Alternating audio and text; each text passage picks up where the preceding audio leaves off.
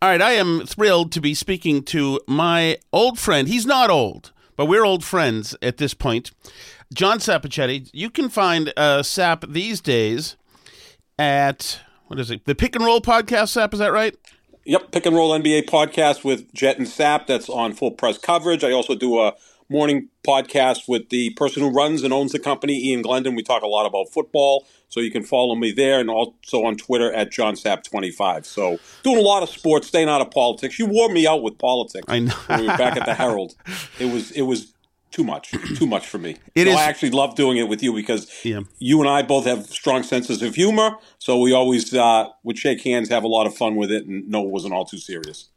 Yeah, we took the tripe serious, really, and everything else fell off the wayside. Hey, what was that place? If you guys don't know, I'm a big, you guys do know, I'm a big fan of tripe, Italian tripe, trippa, or whatever you say, with a beautiful marinara sauce. And John Sapichetti is a tripe guy, one of the few. And we used to go to this place in the south, in Southie. What was the place we used to, do you remember what it was? Oh, what was the name of that place? Right down from the Yell Street Tavern. It had a guy's name. It's got to be Sal's or Vinny's or one of those Italian names. Exactly. It wasn't too creative. Italian restaurants are never creative. They're always like the guy's first name or the hometown he was from, like, you know, it'd be Avellino's or Tivoli. Or but let me tell you something about that, Sap. When a moment I hear that it's an Italian restaurant and it's got a different name, like Trattoria something, I get red flags. It's like I want it to. Yes. I want an old school name, so I know that I'm getting old school stuff. I want there to be squingili there and tripe there, and like gorgeous marsalas and things. I don't want a nouveau menu. You know, I don't want gimmicky North End. I want the old school, like Mama Maria, not Mama. What's the Massimino's? Massimino's is where we used to go for tripe too on Endicott Street. Right. Actually, they still have. Did we go there together? Oh, all the time. That was the guy downstairs who was enjoying some amphetamines. I think it's some uppers, I think. Yeah. That's right. Yeah, he was waiting on like 52 tables at once. Oh, he was great. He was great. So yeah, we went down there. But there's I'm thinking of Mother Leone's, immediately on Hanover Street, the first place on the right, Mother Anna's. That's old school. I mean, my parents went there. Yeah. They would have been 100 if they were still alive. That was like one of the first 5 or 6 restaurants in the North End. Really old school stuff. Massimino's was somewhat similar to that. Venezia was a great Abbondanza in Everett, which was great. That was I think we voted that pound for pound the best Abbondanza. It was the best and most expensive, but it was the best. Yeah. And there used to be my go-to was Venezia in the North End, but that was on the right, a few doors down. Yes. I think that closed. Yep. So many restaurants have closed now. It's just heartbreaking. You know what? Another one was the old Maggio's. In Revere. Yep, the old Maggio's in Revere. I've heard that there's great place. I've heard that there's what's the place where the meat falls off the bone? Floramos. Yeah, I've heard Floramos opened up a new one in Wakefield where yes. Yeah. Or I haven't actually, it's in Malden Center and Wakefield. They opened up 2 of them. They used to be in Chelsea. So those must have been the land. Those must have been the dock sides that we used to go to. Exactly, right where the dockside was. They don't do tripe. No, they don't. They're more of a family-type restaurant. Tripe has a cult following, right? And you're like the first person I ever met that wasn't Italian that loved tripe. So that was you had me at hello at that point. He says, I like tripe. I'm like, really? A guy named Tom Shattuck likes tripe? Yeah. Let's go do it. Well, that's good. Yeah, my mother was a stewardess, and they used to fly all around Europe, and they were just... I get the feeling... My mother was quite a looker. I get the feeling she was treated to tripe a lot. Because I get the feeling that Italian men were just fine with American women who were attractive. Exactly. And you still call her a stewardess instead of a flight attendant. I like that. I do, because she was a stewardess back then. I mean, that's right. The old days. What they were called. Like you could smoke at the Pan Am Lounge upstairs. Oh, yeah, absolutely. The pilots were smoking, doing whatever else was necessary. And drinking, obviously. Yeah, I mean, we all saw Denzel Washington in Flight, right? Yeah. I mean, he landed the plane upside down, but he landed it. So, you and I are a lot thinner than we were back then. You look great. You're like legit not a fat guy anymore. I mean, you don't eat... No, I'm about 220 at 5'9", which I was about, when we were working together at the Herald, 260, 265.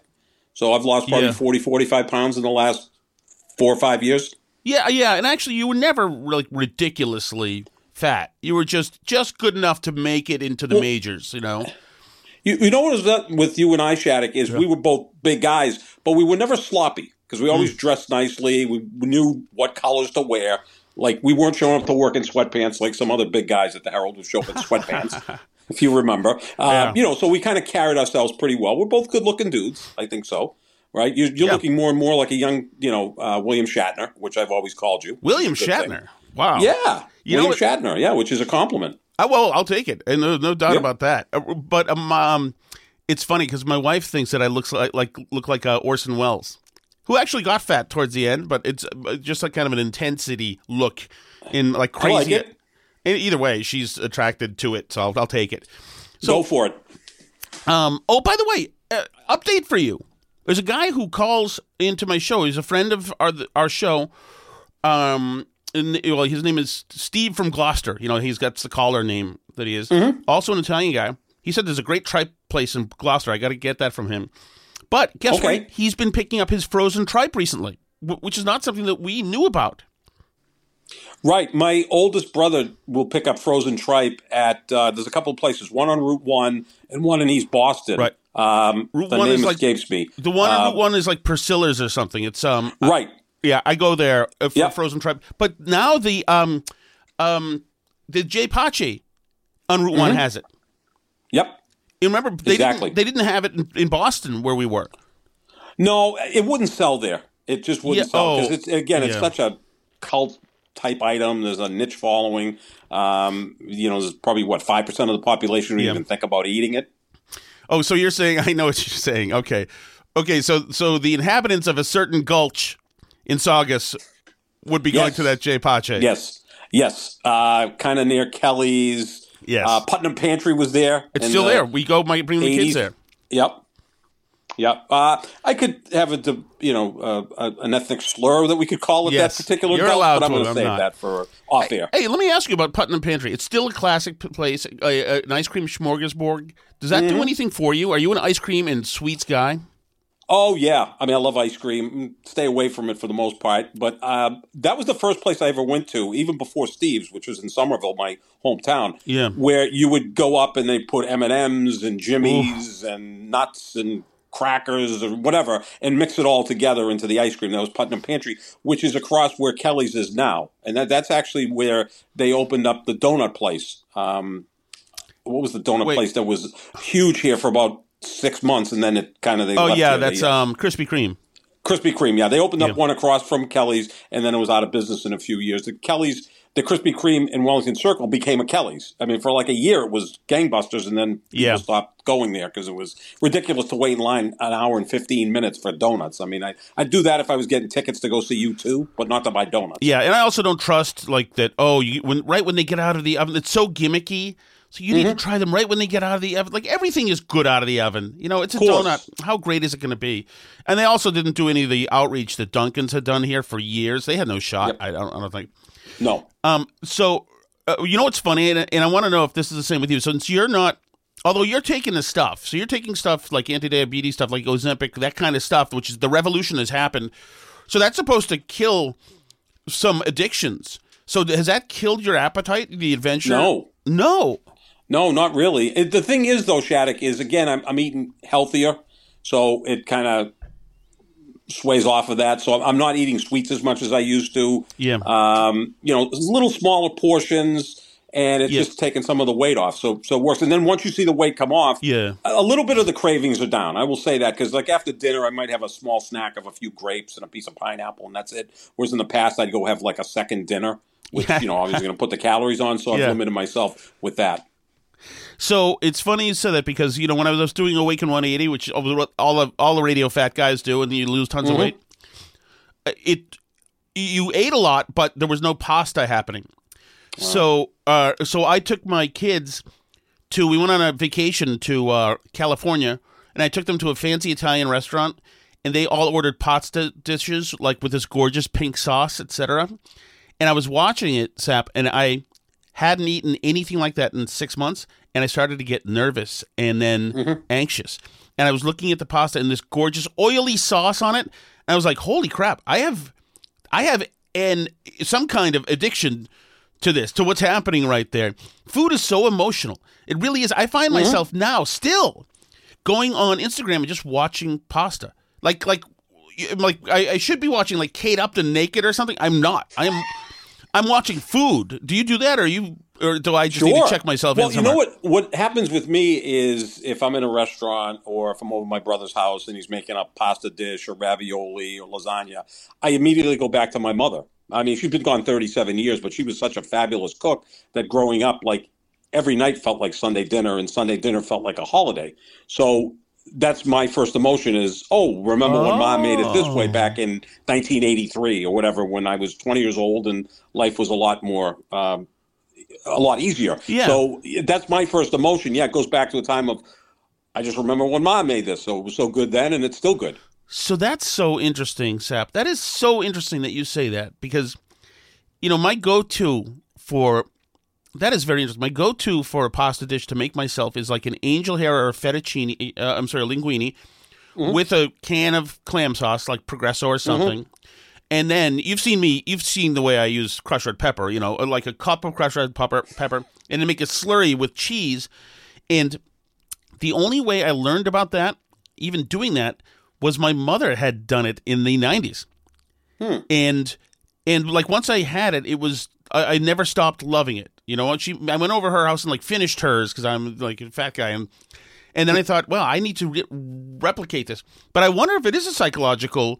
It's like a connection because she's dead. Yep. My mother's dead, obviously, as well. Me too. Yeah, exactly. So maybe it's a Freudian thing. Yeah, or we never want to leave our moms. Yeah, or maybe we're just fat guys and their excuses. That too. So one of the things that we used to talk about that I was fascinated with was that you used to own we call it a diner or a breakfast restaurant in Somerville. I wouldn't call it a diner. I mean, I'm really old-fashioned with the diner that, is a diner cart. Like there were a couple places in Somerville that had that. It was like Kelly's Diner in Ball Square was the old school diner. I'd call it like a breakfast lunch place because we'd be open from 7 to 3. It was more focused on breakfast, but, we did breakfast all day. But from 11 on, we'd, do whatever else we could do for lunch, burgers, hot dogs, chicken, salads, whatever it may be. But it was more of a breakfast place. But it sat right across from Somerville Hospital, sat about 24 people, and it's the hardest job I've ever had, and I couldn't wait to sell it. How long did you have it? 10 years. Had it for 10 years. And I encourage anyone, whether they graduate college or go right out of high school, go work in a restaurant for 3 to 6 months because it's the toughest job you'll ever have. You learn how to deal with people, with problems every minute of the day so that when you graduate from college, that's like the one business you don't want to go in. You have to really be married to it as the owner or the manager or even someone who works there. Because if you're not, it is hell. What was it called? It was called Supreme Kitchen. It was already named that. I didn't come up with that name. It's gone now, though. What's that? Is it gone now? No, I sold it, and the guy still owns it. Supreme 14 Kitchen. 14 years later. Yeah. It's still Supreme Kitchen? So still Supreme Kitchen, yeah. Oh, that's great. It was a small place. I bought it, Shattuck, because I was closing down a deli, which is also very complicated to run, slicing cold cuts for 30% profit and having some old Italian woman screaming at you that the prosciutto's not thin enough. Yes. It got a little bit tiring after a while, but then I kind of traded that for the diner, and the diner was literally 75 feet from my house. Like I walked up my driveway, took a right, and it was 4 doors down. And I still was always late because I never really liked it. Working in the food industry is way too difficult for someone like me. Working with you at the Herald, I never felt like I went in one day of work. I mean, you remember I was doing a 6 a.m. show. I was getting there at 4:15 in the morning, and I felt like I was going to a party in the morning rather than going to work, because that to me wasn't even work. That was something I loved doing. But and it was fun, and it was. But we were grinding, but it was fun. I mean, there's no doubt about that. I mean, it was a dream job.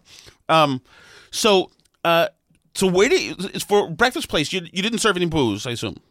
No. There was a liquor store next to us, but we never let you know what? Technically, I'm trying to think because there are some places around that don't have a liquor license, but you can bring your own beer or bring your own booze in. I wonder, I should have probably cultivated that with the liquor store next door if you want to come in and drink Bloody Marys in the morning. But with my luck, I would have got caught and shut down within a week. There are, I'm sure you know nothing about this, but there are people you need to pay off if you want people to look the other way.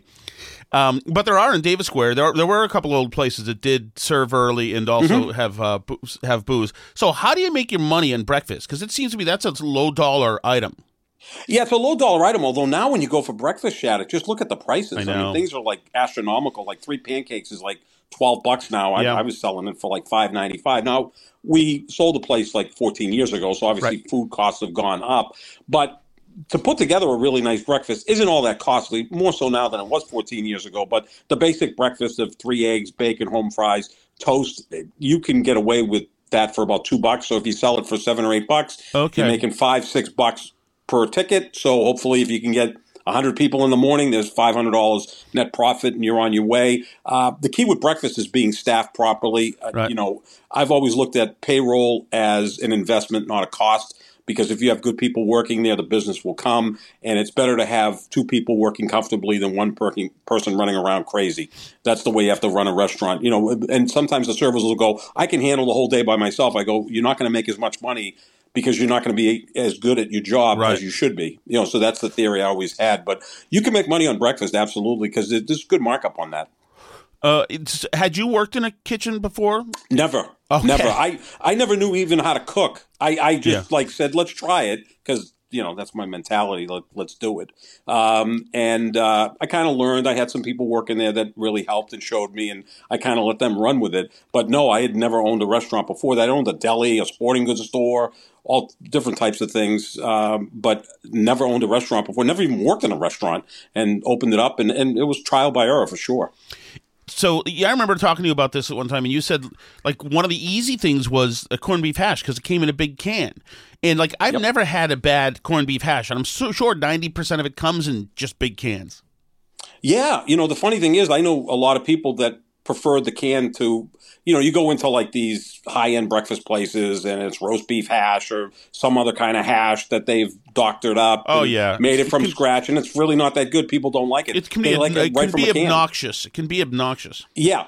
It's hash. It's not, you know, filet mignon. It's not, you know, roasted duck. I mean, it's hash. Like, you know, sometimes the stuff in the can is just fine. Put it on the grill. Make sure it's cooked properly, and throw some eggs on it that run on it, and people have a blast with that, and toast and home fries are on their way. Yeah, I live for that. One of the ways that I get fat is just getting cans of hash and eating it. I don't get that anymore. There are things I've sworn off, but it's good. If I go out for breakfast, me and Alice go out with the kids.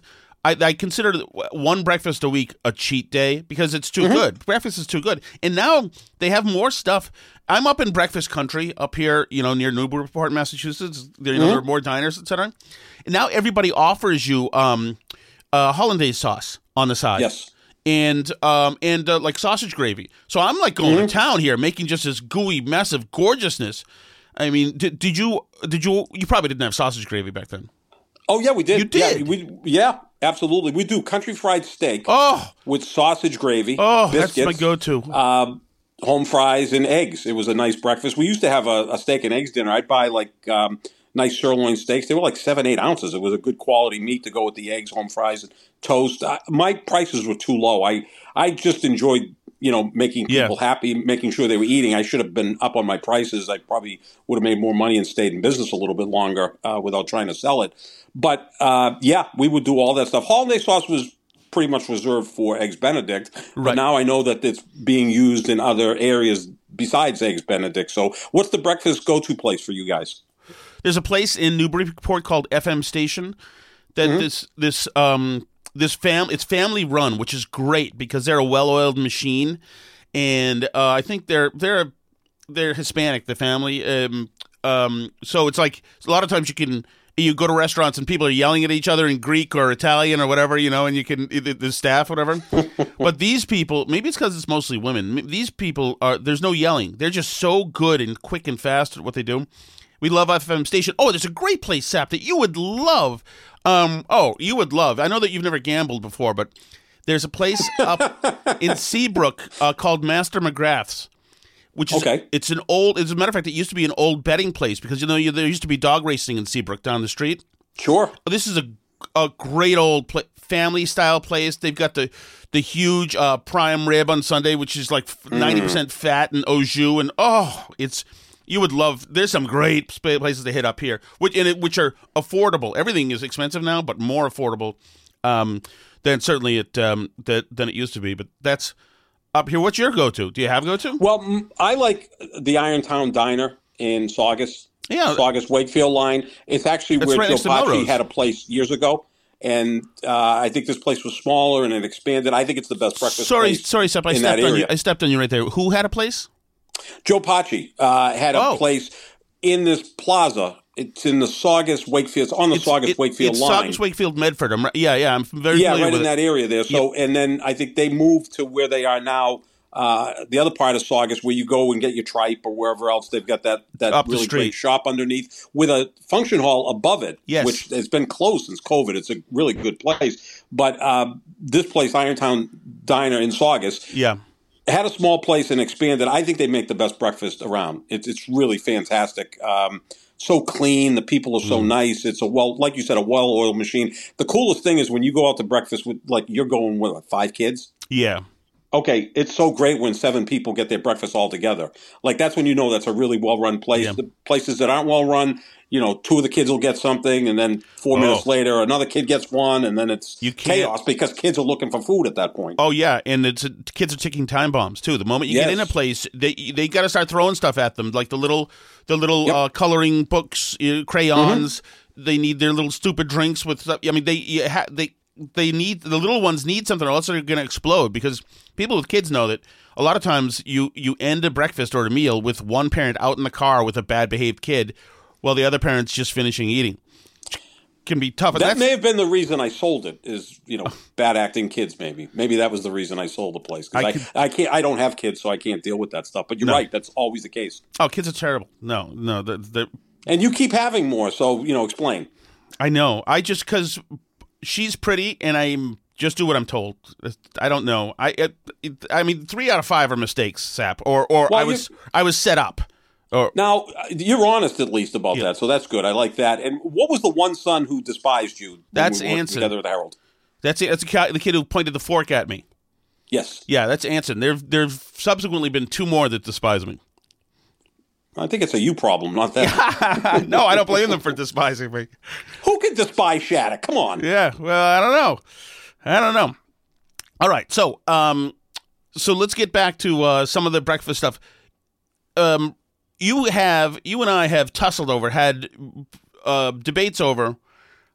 I believe that I make a perfect a grilled cheese. I don't believe it needs any help, but you insist on coming from this universe where you want to slather mayo on both sides of the bread. No, just one side. Well, okay, let me back it up. So the best way to make a grilled cheese is on the flat top, right? Yes. Or whatever pan you're going to use. Mm-hmm. So you have the 2 pieces of bread. You put the cheese on one side of each slice of the bread. On the other side of the bread, you put a thin amount of mayo. You don't slop it on, and it's not like you're making a roast beef or a turkey sandwich. Mm-hmm. And then you lay that part with the mayo on the flat top and let it grill up. And then after a few minutes, you take one of them and put it on top of the other. So now it looks like a grilled cheese sandwich. Flip it over again, and it's perfect. So the only place you put the mayo is on the outside of the 2 pieces of bread, not on the inside. And it just goldens it up. It really does. Okay, all right. So that's aesthetics. Not within the cheese. Yeah, not within the cheese. No, I got you. I got you. Okay, so that's that's disinformation. The bread's been mayoed, and you're falsifying the aesthetic of the sandwich. I wonder if is that a thing you do in food, to make stuff to give it? That's brilliant. That's a brilliant. Well, it looks better. It looks better too because it's almost glistening. Yeah, because the mayo, and then it's so creamy on the outside. And the key with any sandwich, and this is the one thing that used to set me off in the restaurant. Like, I wouldn't care if, like, one time someone broke through the glass door and stole the cash register, and I just came in and started doing business that day. Mm-hmm. The cops were like, "Why aren't you angry?" I go, "Well, whatever. Someone took a cash register. We'll get another one." But if someone didn't cut the toast properly, it has to go corner to corner. It can't be straight. And I had one guy used to cut it. It looked like New Hampshire and Vermont, which really set me off because, like, pick a side. Either go corner to corner or straight. Don't go halfway. But I like corner to corner. It just looks better with toast and anytime you have a sandwich. Would you tell your staff, is it better to over butter or under butter? In terms of the mayo? No, the toast. That's a tough one. Because a lot of places now give you butter on the side, which I don't like because those pats are still kind of really cold. Like, I go to this one place in New Hampshire for pancakes, and I've told them a million times, get whipped butter for pancakes, not the pats of butter, because you put the pat of butter on the pancake, it doesn't do anything. No, God, it just sits no. there. That's ridiculous. That's fireable. Yeah. I probably told you one time that my brother and I remember the old Marshall House restaurant. It was near the Union Oyster House seafood place, which is a good place. One time we went there and we both got boiled lobsters, and we asked. She didn't bring us any drawn butter, so we said, "Can we get some butter with this, please?" And she brought over pads of butter. Oh man! Ooh, for a seafood place in Boston, that's pretty much fireable. I mean, it's nothing personal, young lady, but we can't have this. No, it's like in Goodfellas when Ray Liotta talks about, I can't find any gravy out here. It looks like ketchup with water, in Arizona when he was, in the witness protection program. Yeah. Hey, by the way, where are you on? I learned the cheat as a young man of putting ketchup on top of a grilled cheese sandwich. Where are you on that? After it's cooked, putting it on top of it? Yes. I've never thought of that. I'm not a big ketchup guy, Shattuck. I like it a little bit with French fries. Yep. Pretty much that's about it. Even now on a burger, I used to put a little bit, on a burger. I don't even do that anymore. So I could live the rest of my life without ketchup and I'd be just fine. Is this you being an Italian and being offended by sugar and tomatoes, or is this you staying away from the sugar in the just ketchup? the taste. I'm not a big condiments guy. Really? Yeah, hot dogs are strictly cheap yellow French's mustard, just a little bit on the hot dog, no relish, onions, and all sorts of other things. I'm not a big condiments guy. I'm not. You know what it is, Shattuck? When someone puts the food in front of me, I just start eating it. I've gone out with friends where I finish breakfast and they're still putting salt and pepper on eggs and buttering toast, and I'm like already done. Like I'm just ready to go home at that point. Yeah. So it's funny you say that because I have got this is just as a very fat guy thing. I carry and I keep in the car like hot sauces to bring into the restaurant with me, which is another addiction. It just totally is. There's no doubt about that. Like, why do I have to feel pain with this, with this lobster roll? It doesn't really make a whole lot of sense. Do you carry grated cheese with you? I just remember going out to eat with you, Tripe, and you would have, I would say, probably 6 to 8 ounces of grated cheese. Yeah, inside the dish. That was always embarrassing because I'd have to steal some off the other table. Oh, by the way, one of the places you and I did that, I think, was the Chateau, and they are done with tripe at every location. Tripe. Yep, I remember that. Well, they were done with tripe in Braintree when you and I were there, but the last holdout was Andover, and now they're done. That hurt because their tripe was good. It was good. The bread I didn't like because they would give you scally bread sliced, which just doesn't work. You got to have the real bread that you can dunk in the gravy. I call it gravy. Most people call it sauce. Yeah. That's why Abundanza is good because they bake their own bread. Yeah. There's no doubt about that. I mean, are you using bread as a sponge or using bread to enjoy bread? Both. Sounds like a Glenn Ordway type answer. Sorry, but I like to use it to sponge up the gravy, and then also as an enjoyment because what Italian doesn't love bread. Yeah. So Noah, are you a conch squingili guy? Sure. Yeah.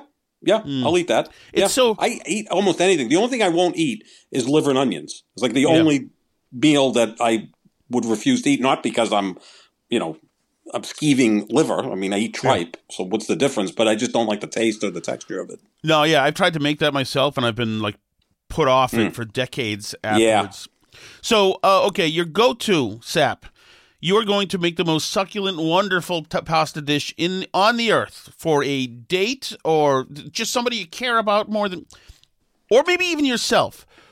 What is that dish like? It's going to be cavatellis, which is basically it's not quite a gnocchi, but it's got kind of a potato base, but I call it a pasta. It's a very small pasta. Try it sometime. Next time you go to the supermarket, just look for cavatellis. How are you spelling that? They usually come frozen. How are you spelling that? Cavetelli. Cavatelli. I think that's how it's spelled. I see. Okay, it is like gnocchi. It is kind of like gnocchi, but it's not quite as heavy. It's not as dense as gnocchi, and I like that in a bolognese sauce. Okay, and that's bolognese is essentially bacon and a pork, lamb, kind of all ground up together. It's almost like it's not like a chili. I know in Cincinnati, there's chili with the Mueller's egg noodles, which is a big dish. Dude, we had in the Midwest. The woman who sings the song that we're about to hear. She sent us some Cincinnati chili. That I've had before. That you're right. You can put on pasta. That you can put like onions in. I think it's delicious, but it's not like Hormel's chili. There's no doubt about that. Okay, so we got the good stuff. Cavatelli, and you bolognese sauce. And are you adding crushed red pepper? Are you adding anything else to it, or is that straight up? Well, you are. You're definitely adding crushed red pepper. I haven't yet begun to doctor up this cavatelli. Grated cheese. And is this Parmesan or Romano or both? I like Romano better. It's got a little stronger taste, but any kind of grated cheese works for me. Sometimes you can get that grated cheese where there's like multiple grated cheeses, so it gives it a really nice flavor. Throw a little bit in that, not as much as you put in, but enough to really complement the dish. But cavatelli with bolognese sauce, oh my God, it's so good. By the way, I want to say that I like fresh Parmesan and fresh Romano, but there's a place for the stuff in the container too. Yeah. It's more pliable. My uncle, who works or who did work in kind of like the food grain business, etc., told me that a lot of the over the counter stuff that you get, it has wood in it. Did you know that? I didn't know that. Doesn't matter to me. I mean, it could be plutonium, and I'd still eat it. I would, no problem with it. All right, Sap, what's the podcast again? And how's Jet doing? The Pick and Roll NBA podcast with Jet and Sap on Full Press Coverage, and also on 4 mornings a week with Ian Glendon around 9:30. We talk mostly football, but a little basketball, hockey, whatever else is on the agenda. But that's with full press coverage. Here we go. That is my friend, the great John Sapichetti. Sap, thank you, my friend. Anytime, Mr. Shattuck. Well, I hate nostalgia because I can't climb up that hill without thinking your name. I hate nostalgia, I still think about you. It's been so long, I'm so lame. I hate nostalgia. Hope you hate it too. Hope you wonder, what am I doing and who I'm pursuing. I hope you think I lead a really exotic life the way I think about you. You probably have a wife, a real job, and you go to church on Sundays and barbecue on weekends out in your backyard. And sometimes think about me.